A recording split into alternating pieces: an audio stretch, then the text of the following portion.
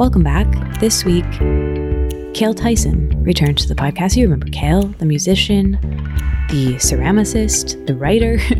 He had just released a book last time he was on the show, just a couple months ago, but he's a musician originally from Texas, now living in my neighborhood in LA. He walked over the other day and we sat at my table and caught up about what's happened since his last appearance on the podcast and his upcoming new album. And we realized that since last episode focused primarily on him getting sober and going to rehab, we barely talked about his music trajectory, which he does talk about in this. Everything from playing in emo bands in high school to beginning his music career in Nashville and touring as a classic country artist to what he's doing now, which is a big shift to make this pop country album. So we get into that and the process around it and his feelings around it.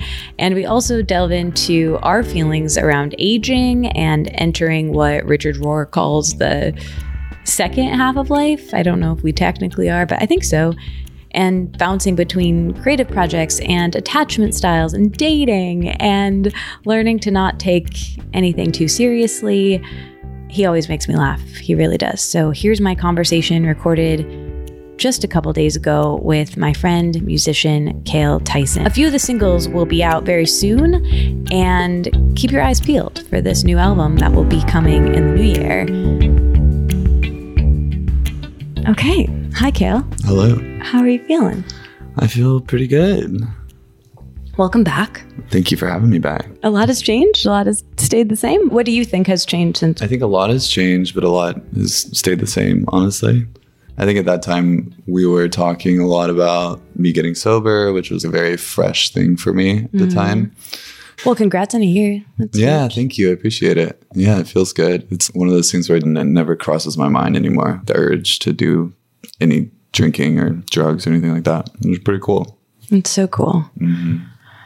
It's funny because I have this very open schedule to an extent where I feel like lately I've actually been working on, a majority of my time goes into working on the things that I want to work on, which feels really good. I think a lot of times I get bogged down with the work schedule or just like various tasks that kind of keep me away from doing the things I want to do.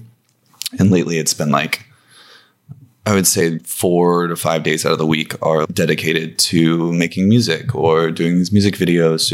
It feels very exciting and it feels productive in a way that, I don't know.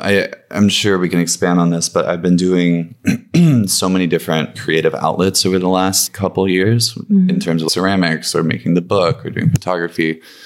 And I didn't think that I was going to ever fully go back into music. And now it's all on, which was a surprise to me. But anyway, so now that's become my life. And it's like, I don't know, it feels good to have that passion back in there.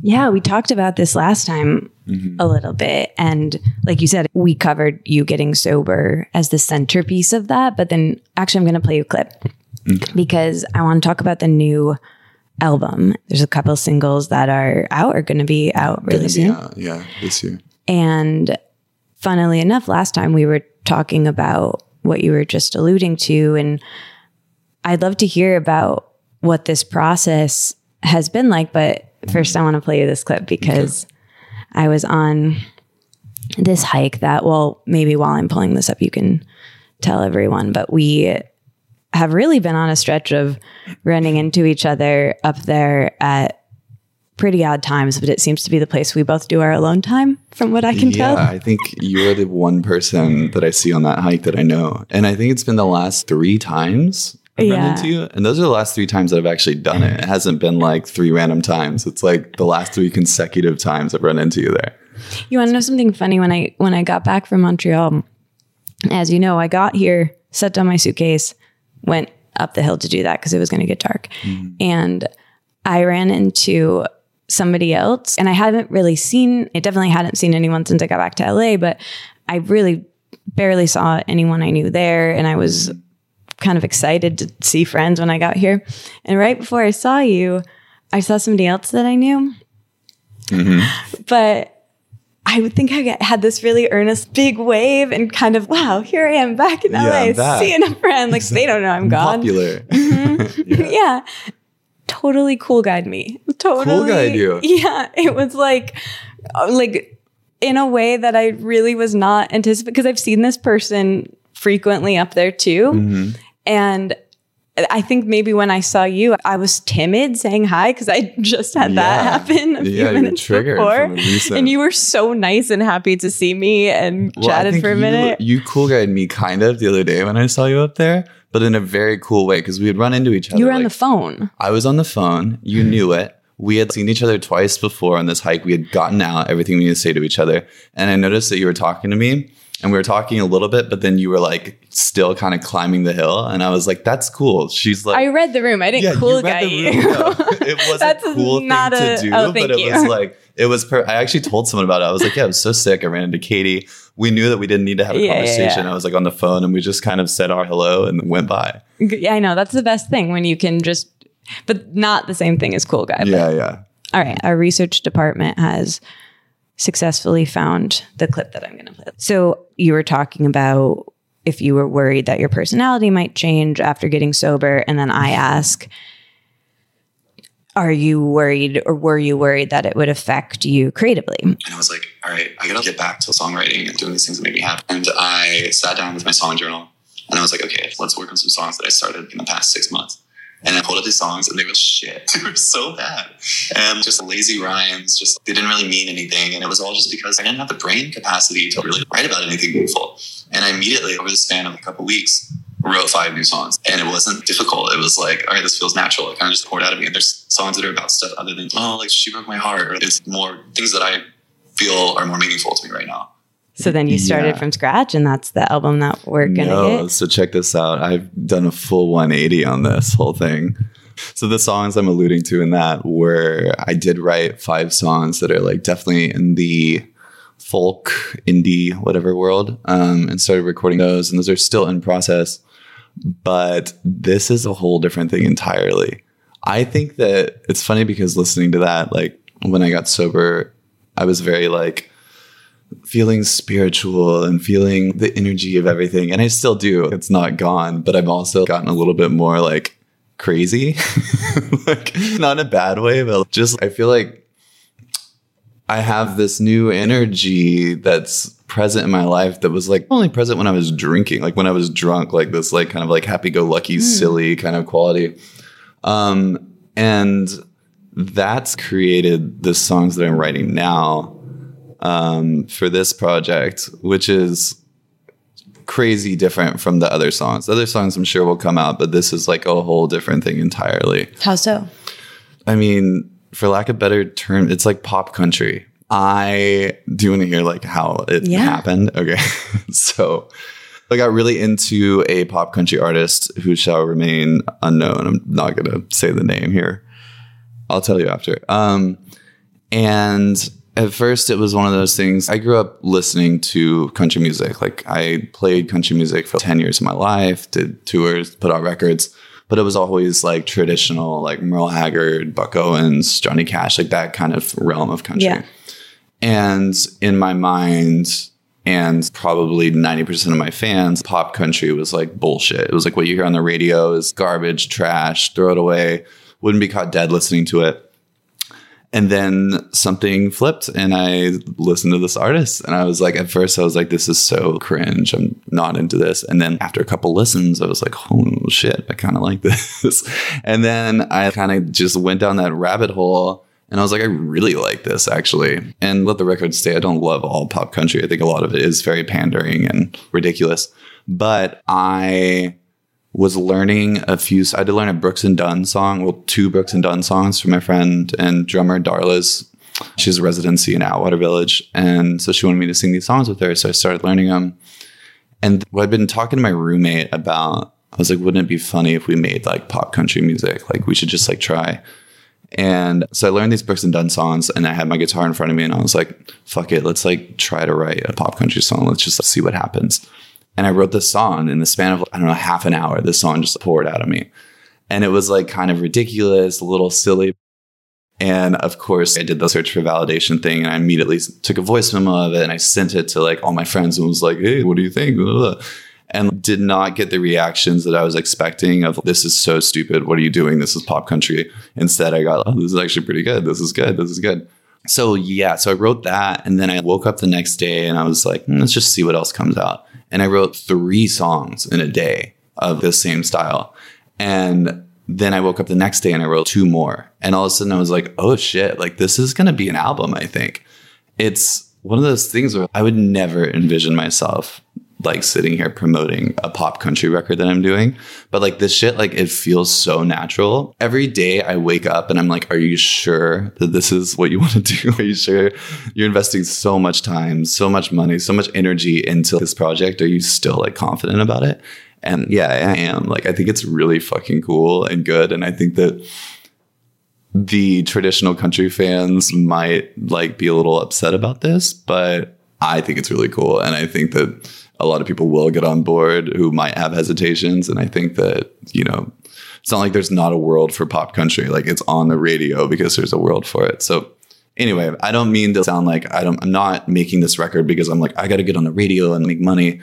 I just really like it. I think it's like really catchy and really fun. And that's like when I make a record, it's usually, I've made records that sound like so many different things. And it's 100% because it's like, what am I listening to right now? What am I inspired by? What am I into? And then I make that record. It's not like, well, what is going to like blend with the last record? What's going to make sense for like these people to like because they liked XYZ? So that's where I'm at. That's so cool. We talked very little about music last time because we were talking so much about you getting sober. Right. But you did mention, we talked about you in high school, and you talked about how you were an indie kid or an emo kid you were listening to then, and what you were saying about pop country. The New York Times Pop Culture podcast this week had an episode about maybe who you're talking about and just what is happening in music now with pop country. Like you mentioned this to me before and I was like, that's a really smart move. Like it's for some reason what used to be cringe to our generation is cool. And this sort of also reminds me of something else we talked about, self-mythologizing and being earnest, which feels so uncool to us. So, but I think that's changing with the generation behind us. And why do you think that is? Like, why do you, and was it something that you were kind of like, maybe I always did like this, it just wasn't cool? Has that been coming up, or are you genuinely discovering it for the first time? I think it's really just having an open mind. I think that as a quote unquote like indie musician or like an alt musician, there's so much stigma that goes into being anti-mainstream. I spent so much of my life not even giving stuff that you hear on the radio that everyone else likes a chance because I was like, it's not cool. It's not like a Nigerian folk song, you know? I listen to shit that no one's ever listened to. That was so our era, though. Yeah. I don't think Gen Z is doing that in high school. Yeah. I mean, I can't speak for Gen Z because I still don't understand Gen Z at all. And I'm trying to a little bit, but it's... I would like to hope that it comes from a place of like, just listen to what you like and like be confident in your taste. I think as a musician, I've noticed this like trend. I'm not going to call it a trend, but like something I've noticed is that a lot of musicians eventually make a pop record. Like if you're an indie musician or like whatever, like eventually you make a pop record, because I think as a musician, you get to a point where you listen to enough music and like, you can understand the value in a hit song or like a pop song. Like you can hear the instrumentation, hear the process, hear like the production value and be like, oh shit, that's actually pretty good. That's actually something cool that like, why wouldn't I explore that? So I think that that's kind of where I'm at now. It's like I DJ a lot for side income, and a lot of the DJ gigs I do are like very pop heavy. And it's been a whole world that I've had to learn to discover for monetary reasons. But it kind of opened up my ears. I was like, oh shit, this Ariana Grande song is sick. Listen to this beat or listen to this melody that she's using. And it's like, why would you, just because like you're too cool for everything and like you want to be the first one to, you know, find some African folk band. Like, why not just listen to stuff that's cool? And granted, I still listen to all that obscure indie shit. Like, I still love it. But like, why can't I love that and also love Brooks and Dunn? You know? Yeah.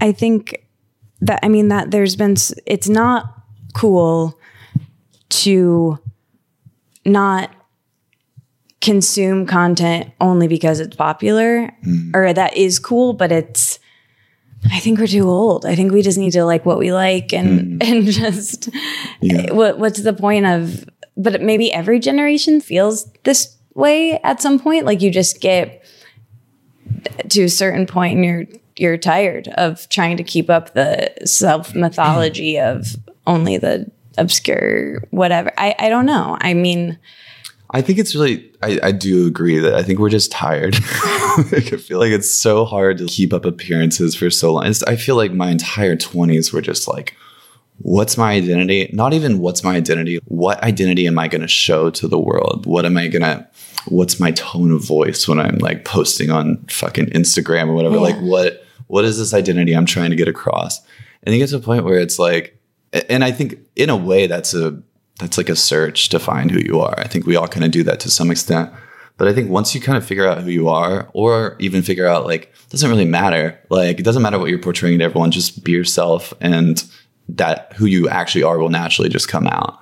And even if you want to portray some weird shit or do something that isn't even you, who cares? Just have fun with your life. And we take this approach to showcasing our individual so seriously.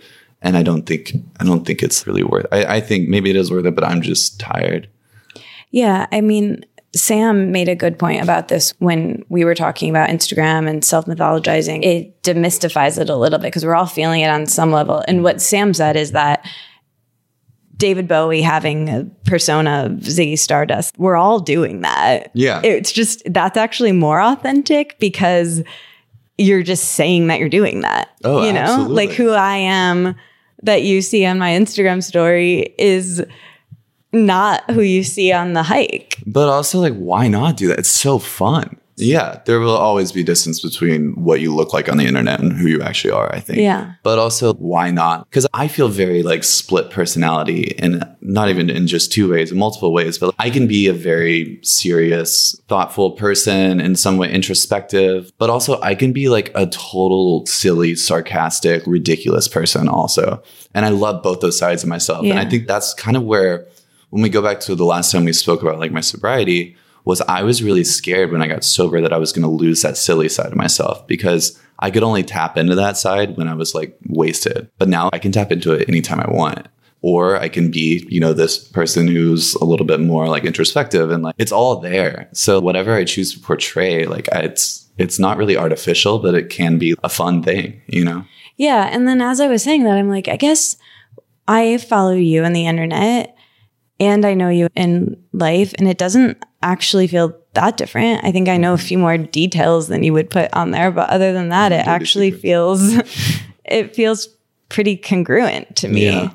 So I'll be interested to see what you think whenever this stuff starts coming out. Yeah, me too. Because I think, you know, the stylistic version of this is pretty ridiculous. Like it's not, I don't want to say jokey, because the point of this project was never irony or a joke by any means. Like I'm fully fucking like dead on confident with this.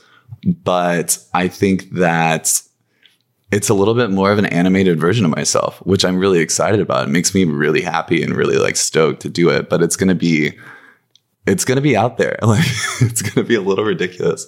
But yeah, I don't know. I was talking to someone the other day and they were like, yeah, I think the main style of this is it's like kind of silly, but also like kind of artsy and kind of cool. And I don't know, not that you need to like label anything, but like, I think that's kind of a appropriate representation of what's going to happen. Did you ever do theater as a kid? Never. No, way too scared. Huh. Mm-hmm. How did you get into music originally? When did you decide that you wanted to pursue that? And that's what made you move to Nashville, right? Okay, interrupting this episode briefly to tell you how I recently met this punk rock singer turned psychotherapist who created a model and a movement for human connection. the Narrative Method. It's a nonprofit run by my neighbor, my friend Micah, and it uses creative expression to connect us more deeply to ourselves and each other. It has so much in common with Let It Out, and you'll be hearing a lot more about the Narrative Method. And if you've been listening, you've already heard a little bit. And its colorful founder, my new best friend, Sherry, is going to be on the podcast really soon. And listen, this model was founded by her, an award-winning psychotherapist, and it's proven. It has 12 core concepts, and at this point, they've done over 1,500 workshops with over 30,000 participants. And get this, you don't have to be a writer to join, whether you are into writing or you're not into it but want to try, or you're into having heartfelt conversations. There's a spot for you within the Narrative Method. It's totally judgment-free, no need to worry about impressing anyone there. And if you're craving connection and looking to get more creative in a space that feels like home, because listen, it is your home, because the salons that they offer are on Zoom. Look into the Narrative Method. It's completely free. Join their free salons. They've got writing ones. They've got conversation ones. Head over to thenarrativemethod.org, sign up, and let the Narrative Method help you with your loneliness, help you with your creative blocks, and help you to become better at being yourself. I talk a lot about journaling. Cale and I in this episode talk a lot about journaling. Writing is really the only way I can figure out how I'm feeling and what I need to do. It often morphs into a list.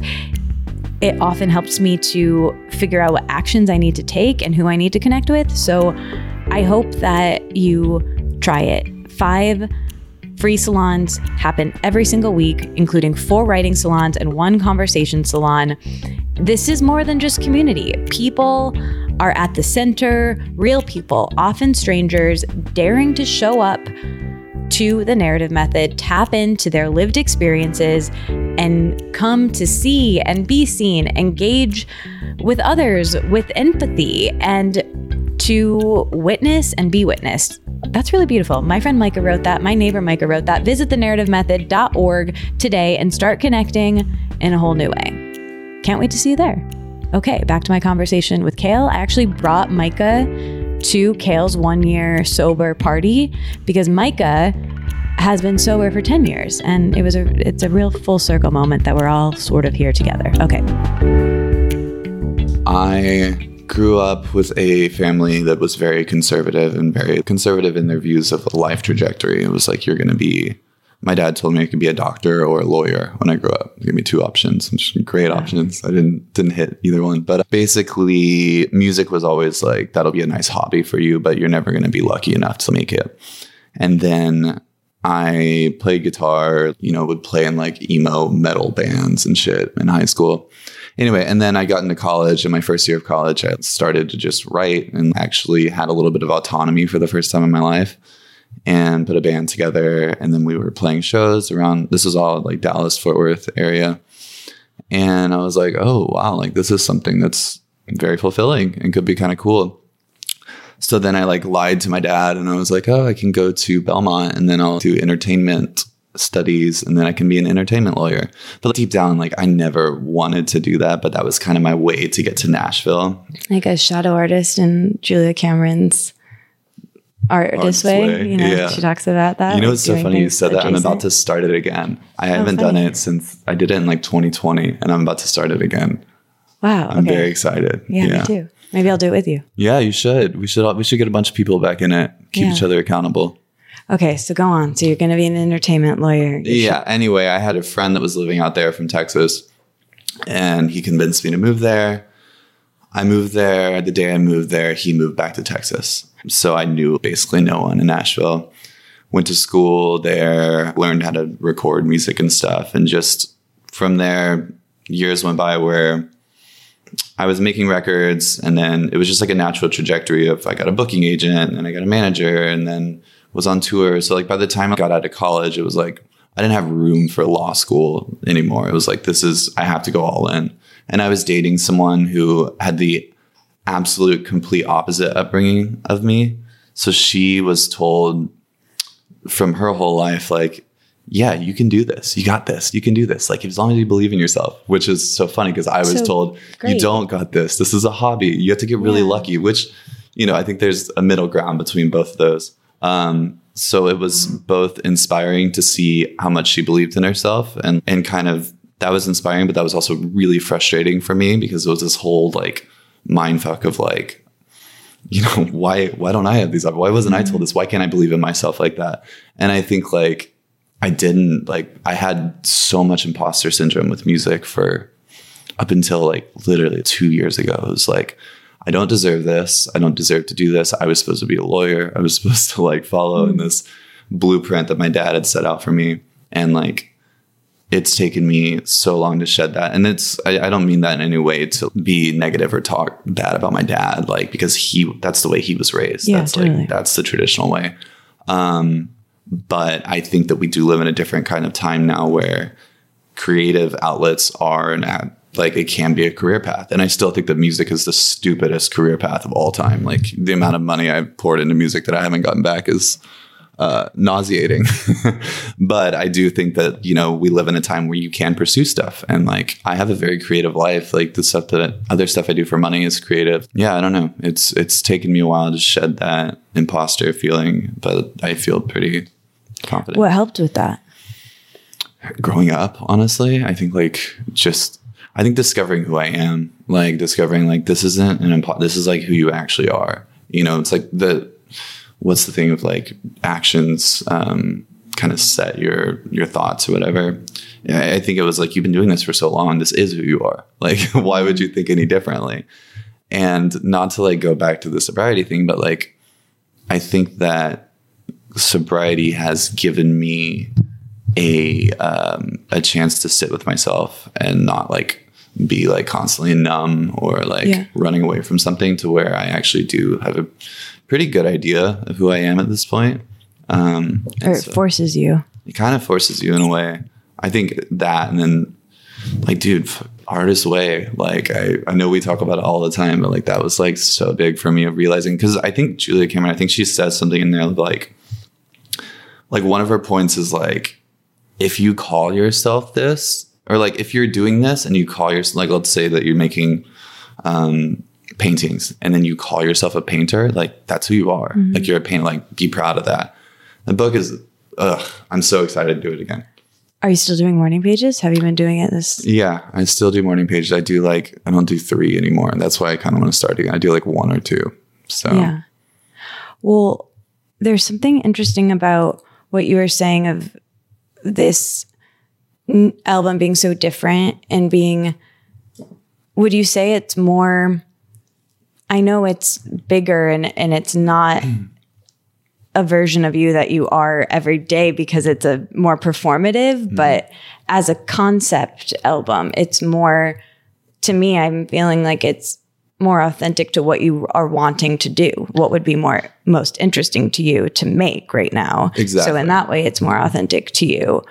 Do you think that age and time and experience allowed you to be able to be like, yeah, I'm actually going to do this, and instead of stopping yourself and being like, that would be fun, but like, I can't. Yeah. Cool. No, I mean, it takes like, this is going to sound like a braggy statement, but it takes like confidence to do something like this, you know, like I have to go into this fully confident or else I will throw it away immediately. What I'm doing is so against the world, like traditional country. I don't know if you know about this world, but it is a very like strong mindset of, I mean, it's people that are listening to records that were made in the same 3 decades. And it's like, nothing expands on that. Those records, there's not like new Merle Haggard records from the 60s, 70s. Like it's gonna like always, it's stagnant. Right. And I love it. Like, don't get me wrong, I love traditional country music, is like one of the most near and dear things to my heart. But I think that this is something that is like, a lot of those people that listen to that are like, this is the kind of record that like really upsets them. So to go back to confidence, like I have to be confident about this because I truly do. I love it. I think it's incredible, this record that we're making. And it's catchy and it's fun. And it's also like the songs are like good songs. Like I'm proud of the songs themselves. So yeah, I mean, I think it's age. I think it's time. I think it's like just getting confidence for the first time. It's not like a fake confidence. Yeah.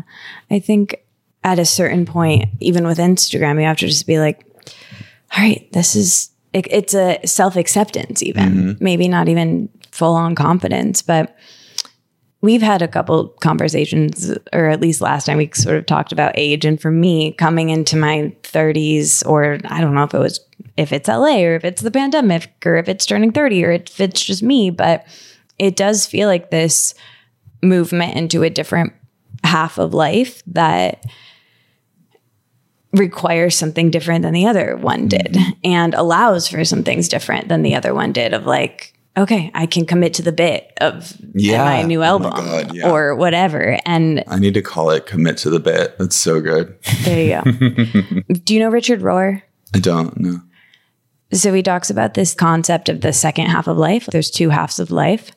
And the first half is about acquisition and certainty and upward mobility. It's very ego based. And that's like your 20 up through your 20s. And then he goes on to say that the second half of life is the contents of the container. So you build up this ego container, and then this is the time where you discover the meaning behind whatever you did in the first half. And there's a bit more openness, I think, there. And I don't know, does that resonate with you at all? It does. I mean, I think, 20s are a big searching for ego, I guess. I mean, I think that like one thing that's been really, that's kind of weighed heavy on my mind over the last year was like, what is the difference between like pride and like ego, basically? Because I think that, 12-step programs are very like, let's get rid of the ego, take the ego out, get rid of the ego. And so it kind of confused me in the point that anytime I would start to believe in myself, I'd be like, fuck yeah, like this song rules or whatever, I was like, oh no, like that's my ego. Like I got to get rid of that. I have to get that out. But I think that, the difference that I'm still unraveling this day by day, but I think it's like, you can be proud of what you're doing and confident in that and like understand who you are and understand your values and that you're sticking with them and what you're doing is just an extension of your values, without being overly self-indulgent or self-involved. And like, I think if you're still thinking about other people, if you're still living somewhat selflessly, then like, it's okay to like pursue something that's a little selfish, maybe.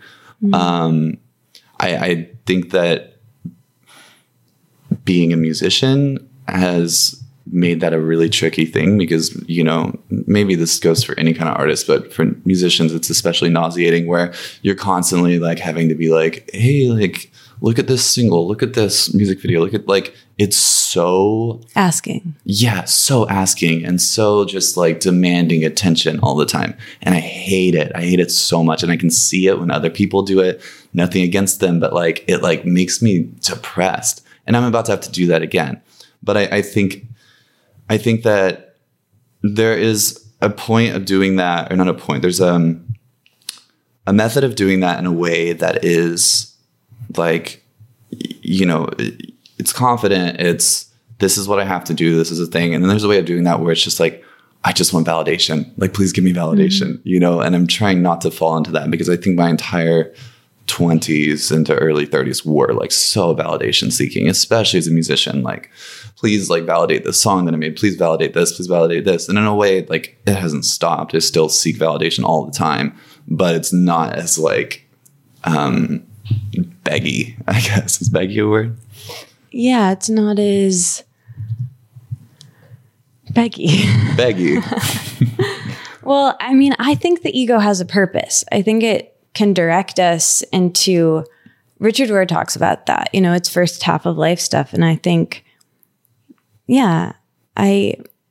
there's something about the intersection of what you were saying, pride and ego and confidence, and you to do something good or connect with people, maybe you did, maybe it was an ego need that got you going or turned the ignition on, but then eventually the intention behind it shifted from, it's all about what the intention behind it is. Is it for validation to get something that the ego is wanting that's not going to last, or is it something else? And I think that is a self-honesty that comes from slowing down and paying attention, like morning pages, that sort of thing. Oh yeah. Big time. I don't know. It's getting easier to see the difference between ego and like narcissism, because I think that,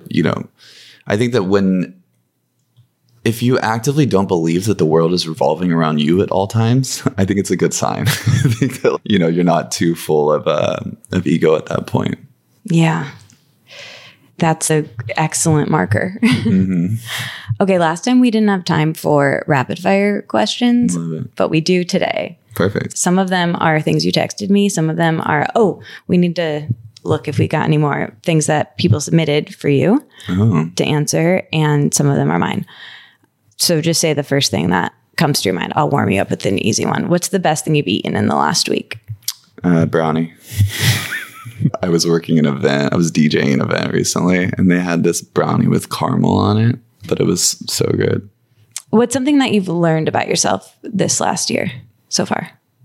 Oh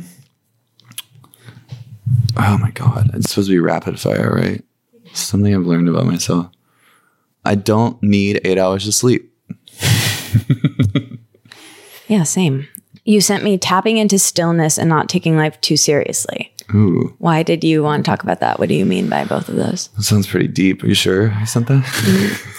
I think the silliness one, I think we've talked about a little bit, just like not taking everything too seriously. And I see so many people taking everything very seriously, and I don't want to do it. I want to have fun. I'm so tired of like working on presenting myself in a way that's so rigid and complex and all this, stuff that I want to show you how deep of a human I am. Like, no, I'm just having fun. I feel like for the first time in my life is so fun lately. I'm not saying it always will be, but like everything I'm doing, we just made this music video that's so stupid, and it's all about TikTok, and I don't know anything about TikTok, and it was so much fun. And I don't know, I'm really enjoying not attaching any seriousness to really anything in my life right now. It's pretty nice. That's so good.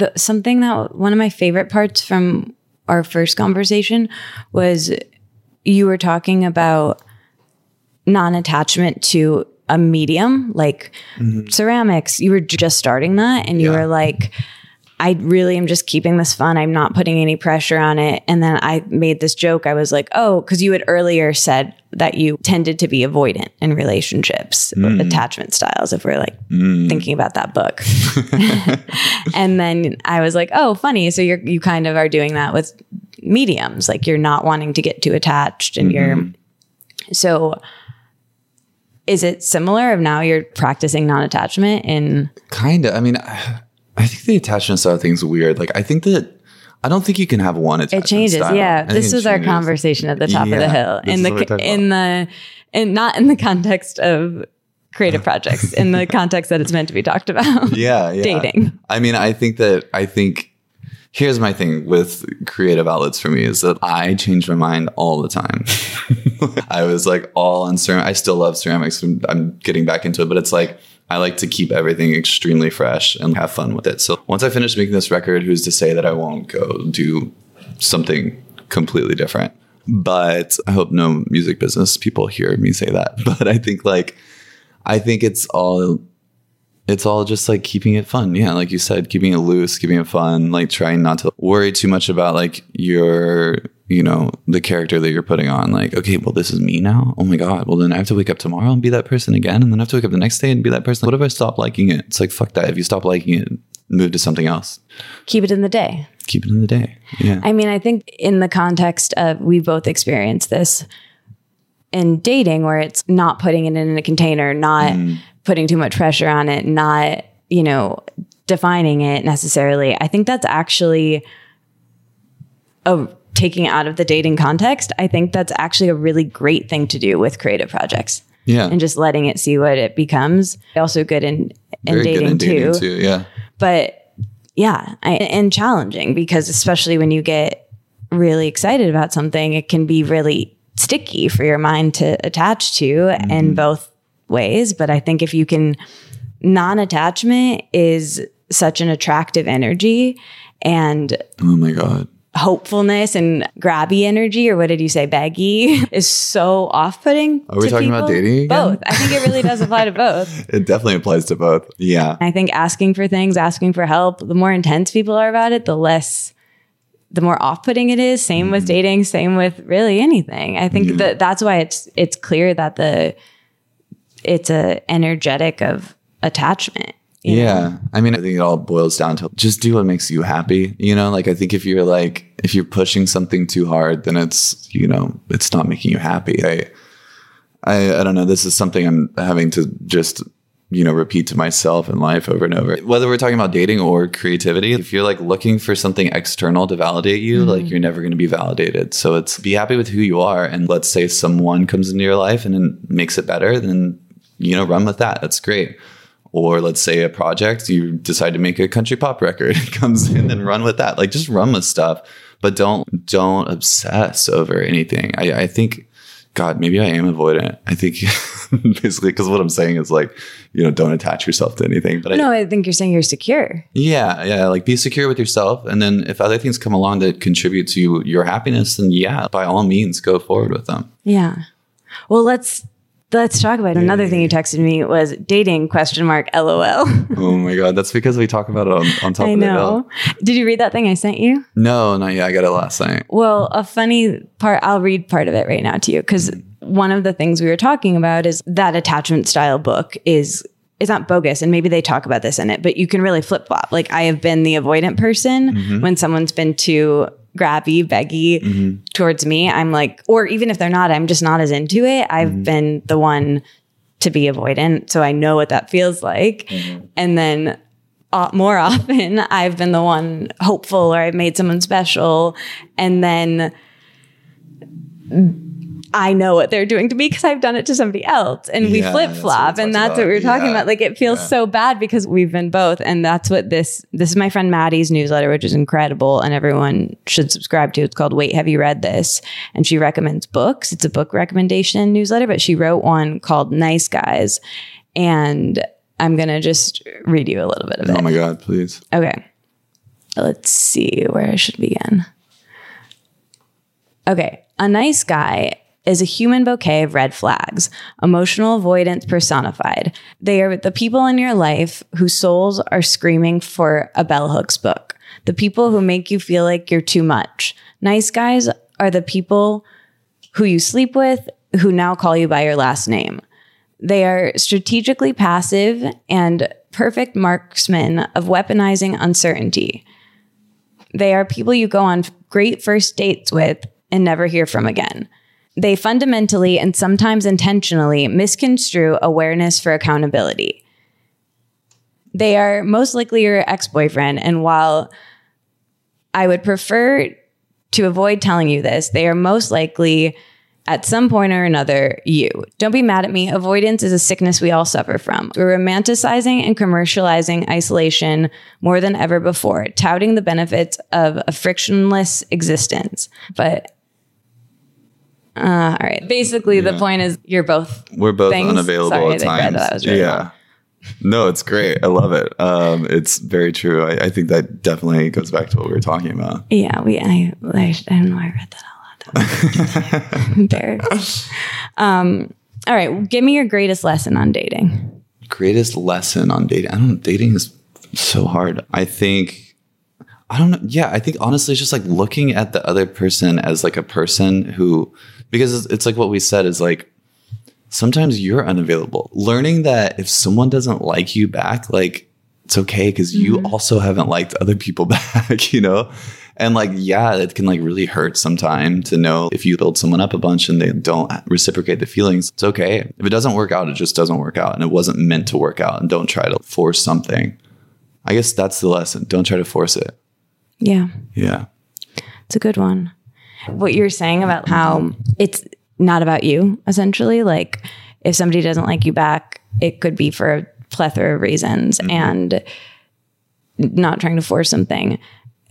When I was telling you about running into that person on the hike, I instantly felt embarrassed about what I said, because I got silly hurt about, not hurt, but I was just like, oh man, I just got back and like that's my stuff. Like I made that about me. He could have had a stressful day or like been going through it, or just like not. I do that so many times on the hike where I feel like I've seen you and you're my nice friend and neighbor that I like a lot, but I've been like, oh man, kind of hope to not see anybody here. I get it. And that's probably what he was doing. And so whenever you can like detach from your ego from it. Yeah. Get out of your head and get into the head of the other person. Exactly. Or you don't even have to get in their head, but like knowing like, I think we get so wrapped up in our own shit that we forget that everyone else is wrapped up in their own shit too. Like it's. Yeah. And try not to take anything too personally.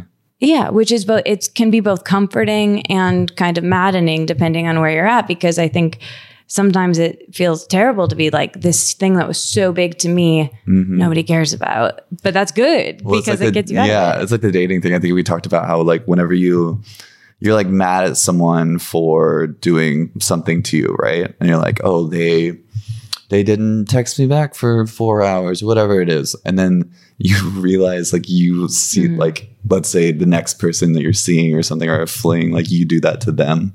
And then you see yourself do it and you're like, oh, wait, how do I feel about this person? Oh, like, I don't really like that person like that, you know? And then you're like, oh man, I wonder if that's what they felt when they did that to me. I don't know. It's like, it can be a mind fuck, but I think it's generally positive if you can get out of your head and just be like, okay, it all makes sense. Yeah. And I think I read this article going back to the second half of life thing and about teens. They filed 3 13-year-old girls, the New York Times, and they in different places, and read their phones and they sent them voice messages. And a lot of what they were talking about, I was like, I still feel all those, like I'm not that different than these people. Yeah. Do you feel your age? And also too, like in the music industry, do you feel like age is something that is relevant to you, or do you feel? I feel old. I'm 32 and I feel exactly 32, to be honest with you. I think there's been moments in my life where it's like I've longed or like yearned to be like a part of the younger generation and be able to go out to clubs and to do all this stuff and be social. But like, I don't really care anymore. Like I would rather go to like a dinner party. I can't believe I'm saying this now, but I honestly, like, I don't think I'm boring, but I really just chilling now and like being with like close friends rather than like going to a party where I'm going to have the same conversation that has no substance whatsoever with like 100 people. In terms of the music industry, that's something that's, it kind of goes back to like not caring, because I think that, you know, for like a decade when I was pursuing music so hard, I got to a point where I was in like my late 20s and I was like, maybe I'm too old. Like maybe all the artists that are getting signed are like 21-year-olds, you know, and maybe I'm just too old and I've released too much stuff already and I can't be groomed like a younger person can.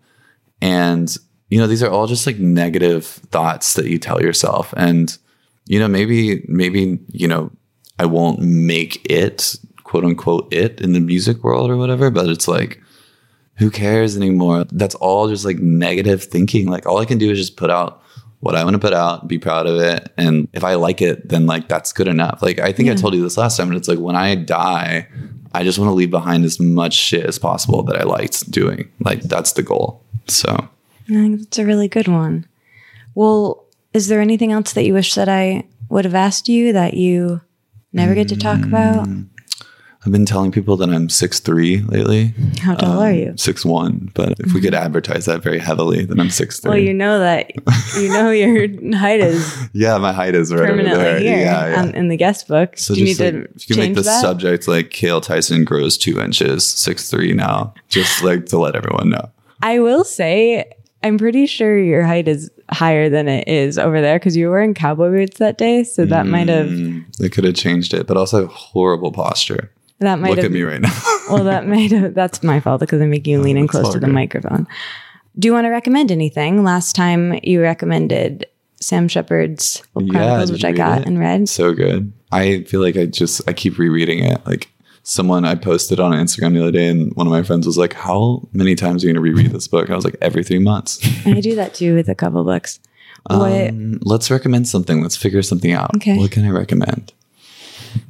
Daily meditation. What kind of meditation are you doing? I'm not doing any meditation right now, but I recommend it. Great. To yourself? Actually, I am. Okay, so my meditation thing, I'll talk about real quick. I paid an exorbitant amount of money, and you're supposed to. What's your mantra? Yeah, let me tell you guys my mantra, everyone. If you made it this far in the episode, you now get to hear my mantra. How many syllables? Venmo me $500 and I'll give you my mantra. 2 syllables. Me too. Name one, honestly. Every time I ask people to say 2, so I'm kind of like. I looked up on Reddit. I shouldn't be saying this. I looked up on Reddit and it said like. I don't want to. Yeah, never mind. We won't talk about it. Okay. Anyway, so I was doing TM. And I like took the class and everything. And they're like, all right, what you have to do is 20 minutes twice a day meditation. And I started off really strong. Really strong in the sense that I was doing 20 minutes once a day, which is really strong for me, honestly. And then I kind of fell off. Then I come back to it. And then meditation became this thing that I was stressing out over. It was like, oh my God, I have to meditate. Like, when am I going to find time to meditate? Yeah. And then it was like, because it was 20 minutes too, it was kind of a lot to do. So I have technically 22 and a half. Exactly. 40 minutes a day. Don't close your eyes till after 2.5 minutes. And then when you come out of it slowly. It's this is ridiculous. This is speaking of capitalism, like we can't afford ourselves time to like sit still. But I have shifted it. Someone told me meditation is fine as long as you spend like a couple minutes that you're truly just sitting there like silently and like zoning out, or not zoning out, but like, just like focusing on your breathing or whatever. If you can just do like, that's meditation. Because I think I was always like, well, like I need 20 minutes because I don't actually get into the headspace until 10.5 minutes. And then I'm really in it. And I was always like searching for this, like, it's going to feel like this when I do it right. It's going to feel like this.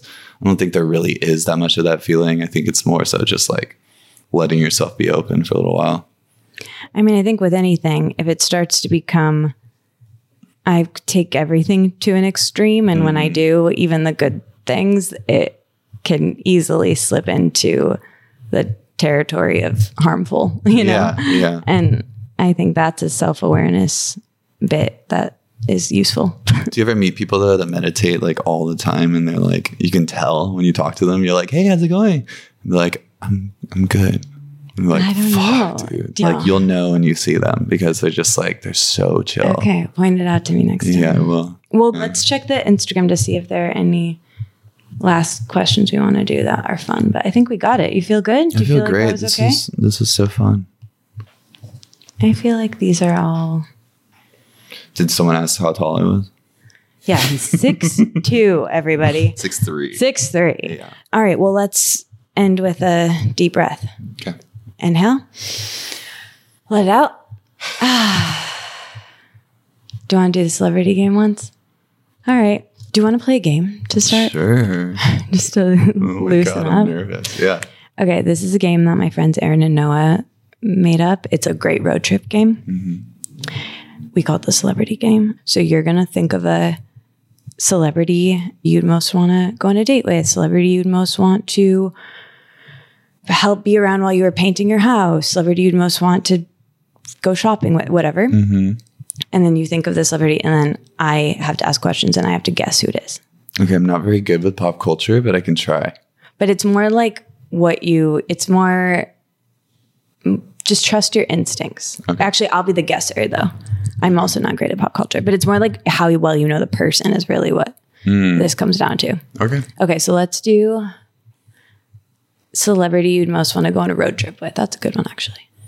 Do you think of it? And then when you have it, tell me you're ready. What kind of celebrity? Is this just celebrity? It could be someone dead. It could be an author. It could be a playwright. It could be a musician. It could be a model. It could be... Okay, let me just trust the first thing that comes to your mind. Okay, that's hard.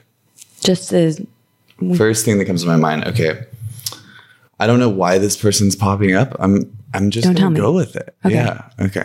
Are they alive? They're alive. Are they older than us or younger than us? Older. Significantly older or like close to our age? Significant, like over a decade, probably. So in their 40s? Maybe 50s. Okay. Are they a musician? Are they an actor? Actor. Are they a comedic actor or dramatic actor? Dramatic. Have I definitely seen something they're in? Probably, yeah. This is so random. John Cusack. No. That's a good one, though. It's kind of in that realm. Jeremy Piven. No. But I'm warm? You're warm in that you're like, it's like male kind of alt actors. That air. They're not that alt. More alt than those dudes. In a lot of alt movies, but some mainstream too. I think he's from Texas. Matthew McConaughey. No, but close. I was thinking Matthew Richard Linklater. Ethan Hawke. Richard Linklater? Ethan Hawke. You got it. Ethan Hawke? Wow. I have no idea why that came to my mind, but pretty good. That was really quick. I know. I'm really good at this game.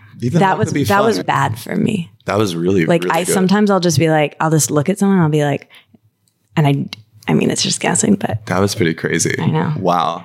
If we have time at the end, we can do one. You can try to. Okay. I'll think of it. Be here depressed and cool. Yeah. The LA way.